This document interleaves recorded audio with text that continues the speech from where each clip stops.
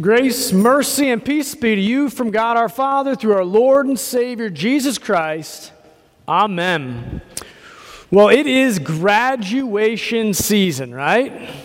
Earlier this month, Michigan State University and other local universities and colleges, they all had their graduation celebrations. Now this weekend, it's time for the local high schools to do the same. Earlier this weekend, many of them are today. I think I heard East Lansing is next weekend, but now it's time for them to do graduation celebrations. Now these events, we call them by two different names, right? Two different names, and we use them interchangeably, synonymously, but they actually mean two very different things. One of those words that we use is graduation, right? We're familiar with this term, but graduation, what that means is it's the end of a course of study. So you graduate after you have finished all the homework, all the classes, you've written all the papers, taken all the tests, everything that's required of that degree is completed and finished and done, and now you graduate. Graduation is the end. The end. The other word that we often use is commencement, right? Commencement. And we use commencement in the same way we use graduation, but it actually means almost exactly the opposite, right? It means the opposite. A commencement is the start of something new. It's the beginning of a new endeavor. You're commencing on a new adventure. Because the graduates now possess this degree, they have new opportunities. There's new horizons out there for them. There's a new chapter in their lives. Commencement's not the end, but it's the start. Now, whether you call it graduation or you call it commencement, it doesn't matter, but there's a number of traditions that go with these events as well, right? One of the most recognizable traditions for these celebrations is the mortarboard hat and the tassel, right? We're all familiar with this. And that tassel has a lot of symbolism, a lot of meaning. The graduates come in with the tassel on the right side, but then at the end of the ceremony, what happens? They move it across their head, they move it to the left side. And the reason for that is it symbolizes that something has just happened. That they came in here as students. They came in here without a degree, but now they're leaving as graduates. Now they're leaving possessing something greater than when they came in. They moved that tassel to show this was a big moment. Well, it's not only graduation season, but here in the church, according to the church calendar, it's Pentecost. And Pentecost, we celebrate this once a year, right after Easter and Ascension. And Pentecost, we often think of this as the birthday of the church. The birthday of the church. Some congregations will even have cake on Pentecost Sunday. I didn't get you any cake today, so don't be excited about that. There might be some cookies, but the reason why they do that is because on Pentecost Sunday, the first Pentecost in Jerusalem, the Holy Spirit was poured out on God's people, given to God's people in a powerful way. The Holy Spirit's poured out, and Peter preaches the first sermon to the early church. And it's a doozy of a sermon. He preaches this sermon. What happens? 3,000 people that day come to know Jesus, come to know his love and his salvation. The church is effectively born that day. These 3,000 people go out and they tell others about Jesus, and the church is really born on Pentecost. But how about this? How about instead of thinking about Pentecost as a birthday, I want us to think about Pentecost as a commencement. Think about Pentecost as a commencement, a new beginning, a new horizon, a new chapter in the life of the church, a new chapter in the kingdom of God. Because of what happens on Pentecost, God's people have something new. They have the Holy Spirit, and they get to do new things as a result of it. They have a new power as a result of what they get on Pentecost. But not only that, there's even tassels on Pentecost. The tassels at Pentecost were not like the tassels you're going to see at a graduation ceremony. These were different tassels, right? These were divine tassels. These were Holy Spirit tassels. These were flaming tassels, right? Flaming tassels upon their head, showing the world that they now possess something new, a new power that they didn't have before. We hear about all this in Acts chapter 2. When the day of Pentecost arrived, they were all together in one place. And suddenly there came from heaven a sound like a mighty rushing wind, and it filled the entire house where they were sitting. And divided tongues as of fire appeared to them and rested on each one of them. They were all filled with the Holy Spirit and began to speak in other tongues as the Spirit gave them utterance. This happened 50 days after the Passover, 50 days after Jesus' death on the cross. That word Pentecost, it means 50th, or it means the 50th day. And Jesus had been promising to his followers for some time. He'd been promising that he would send them the Holy Spirit. Jesus promised this to his disciples after his death and resurrection, before his ascension. But he'd been promising the Spirit even before that. We hear Jesus say this. This is John 14. During his earthly ministry, Jesus promises his followers. He says, "And I will ask the Father, and he will give you another helper to be with you forever.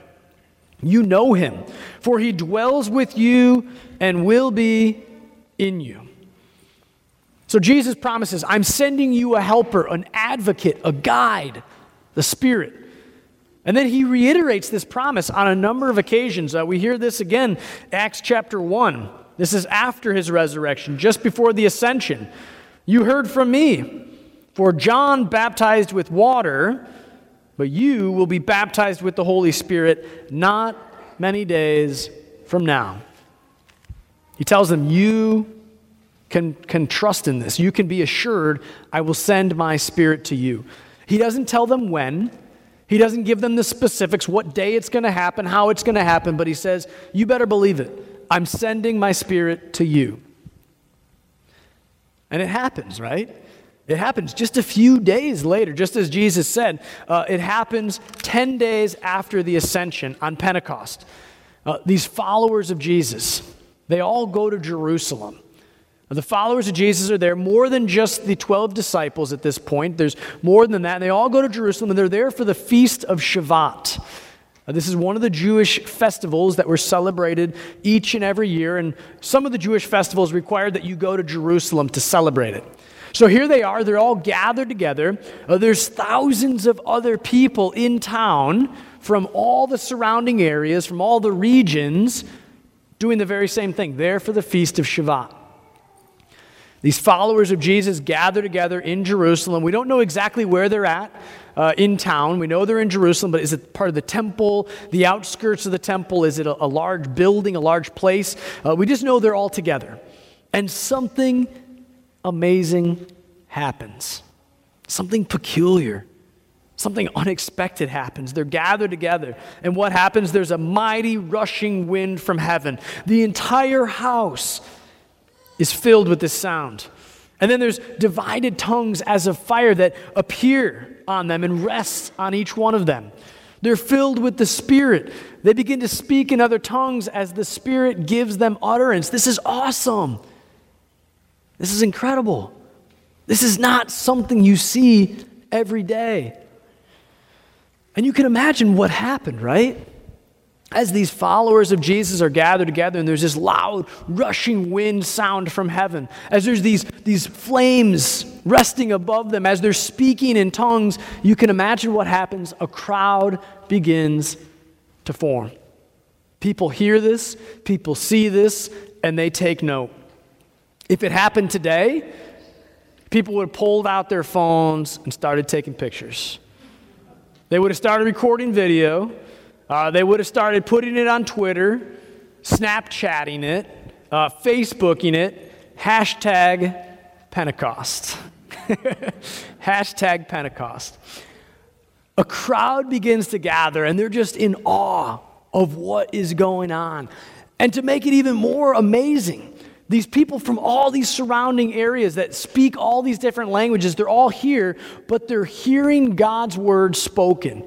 They're hearing the praises of God in their own native language. So the visitors from Rome, they hear it in their native language, in their dialect. The visitors from Egypt, they hear it in their native language. The people that are there from Mesopotamia, they hear it in their native language. So this moment, amazing, unexpected, perplexing, it causes this crowd that gathers together. The fire on the heads, the speaking in tongues, it causes everyone to ask one question. One question. We hear this in Acts chapter 2, verse 12. What does this mean? What does this mean? If there were any visitors there from Germany, they would have said, Was ist das? What is this? What is going on? And we can ask that very same question ourselves, right? What is this? What does it all mean? What are these tongues of fire above their heads? What's up with the speaking in tongues? What is going on? This loud rushing wind. What does it all mean? Well, particularly as we think about these fires, these fiery tassels that are sitting on their heads, before we can make sense of what that means, we have to know something about fire in the Bible. Fire in the Bible. Throughout Scripture, as we look throughout Scripture, we see that when God shows up, when God is present, when God is there, there's oftentimes fire accompanied with his presence.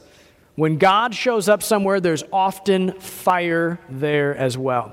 We see this in Genesis. Genesis 15 with Abram, right? The presence of God is there. He's making a covenant with Abram. And what do we see as God is present? A fiery, blazing sword. Exodus, the presence of God is with Moses, right? Moses is there tending sheep.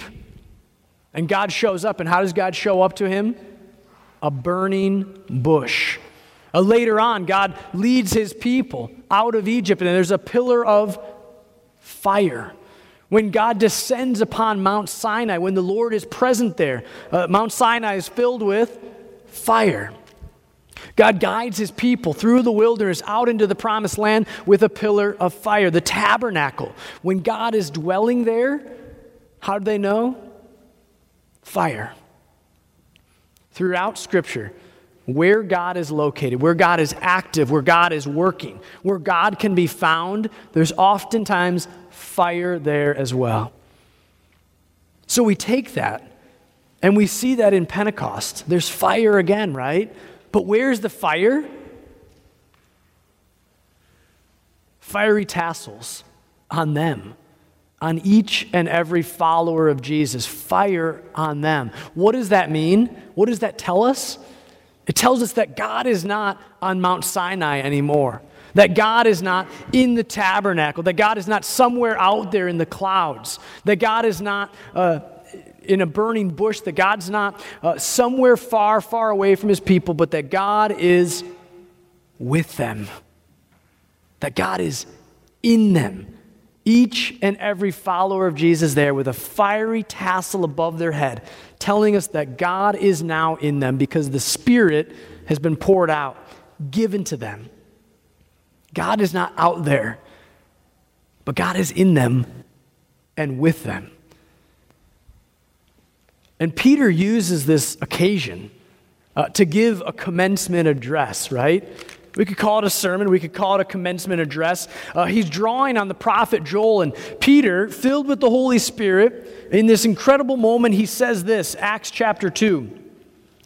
And in the last days it shall be, God declares, that I will pour out my Spirit on all flesh. And your sons and your daughters shall prophesy, and your young men shall see visions. Your old men shall dream dreams. And signs on the earth below, blood and fire and vapor of smoke. And it shall come to pass that everyone who calls upon the name of the Lord shall be saved. This is a commencement address because a new day has dawned in the kingdom, that God is no longer just somewhere out there, but God is now dwelling in and with his people as the Spirit has been poured out. And as I look out at you all today, I don't see any fiery tassels. I don't see any fiery tassels on you. One guy after early service said, after you said that, I thought maybe I could take a lighter and put it above my head. I told him he might burn his hair. He probably shouldn't try that. But there's no fiery tassels above any of your heads. You weren't there that first Pentecost when the Spirit was poured out. But you know what? That doesn't mean that you don't have the Spirit. You do. God's Spirit is dwelling in you. Through faith in Christ Jesus, through the gifts given to you in the waters of baptism, the Spirit dwells in you and with you. That God is not just somewhere out there, but God is in you through faith in Christ Jesus. And this is powerful. Even though there's no fiery tassels, this is powerful because that means that the Spirit is in you and with you. That means you have a power that's not your own. You're not going it alone. You're not doing it alone. That you possess the Spirit, the power of God in you and with you. So that means because of the power of the Holy Spirit, you can face new beginnings. New beginnings. What new beginnings do you have in your life right now? Maybe those new beginnings are graduation. Maybe you're starting a new chapter in your life. Maybe you're a parent of a child graduating, and that's a new beginning for you, having the kids go away. Maybe you're getting married. Maybe it's a new relationship. Maybe a new job, a new course of study, just a new phase of your life. Whatever that new thing is, you have the power of the Spirit to face that new beginning. And you have the power of the Spirit to face new challenges. What challenges do you have? What struggles do you have? Is there a challenge of health issues? Are there challenges of health issues for yourself or maybe a loved one, a grandchild? Are there challenges in a relationship? Financial challenges? Challenges at work, challenges with your neighbors, whatever those challenges are, you have the power of the Spirit to face those new challenges. And you have the power of the Spirit to proclaim the gospel to new people, to love others with the love of Jesus in new ways. You're not going it alone. You're not relying on your own power, but you are going with God because He dwells in you and with you, and He has given His power to you as the Spirit's been poured out. This is most certainly true. Amen. Now may the peace of God, which surpasses all understanding, guard your hearts and your minds in Christ Jesus to life everlasting. Amen. I invite the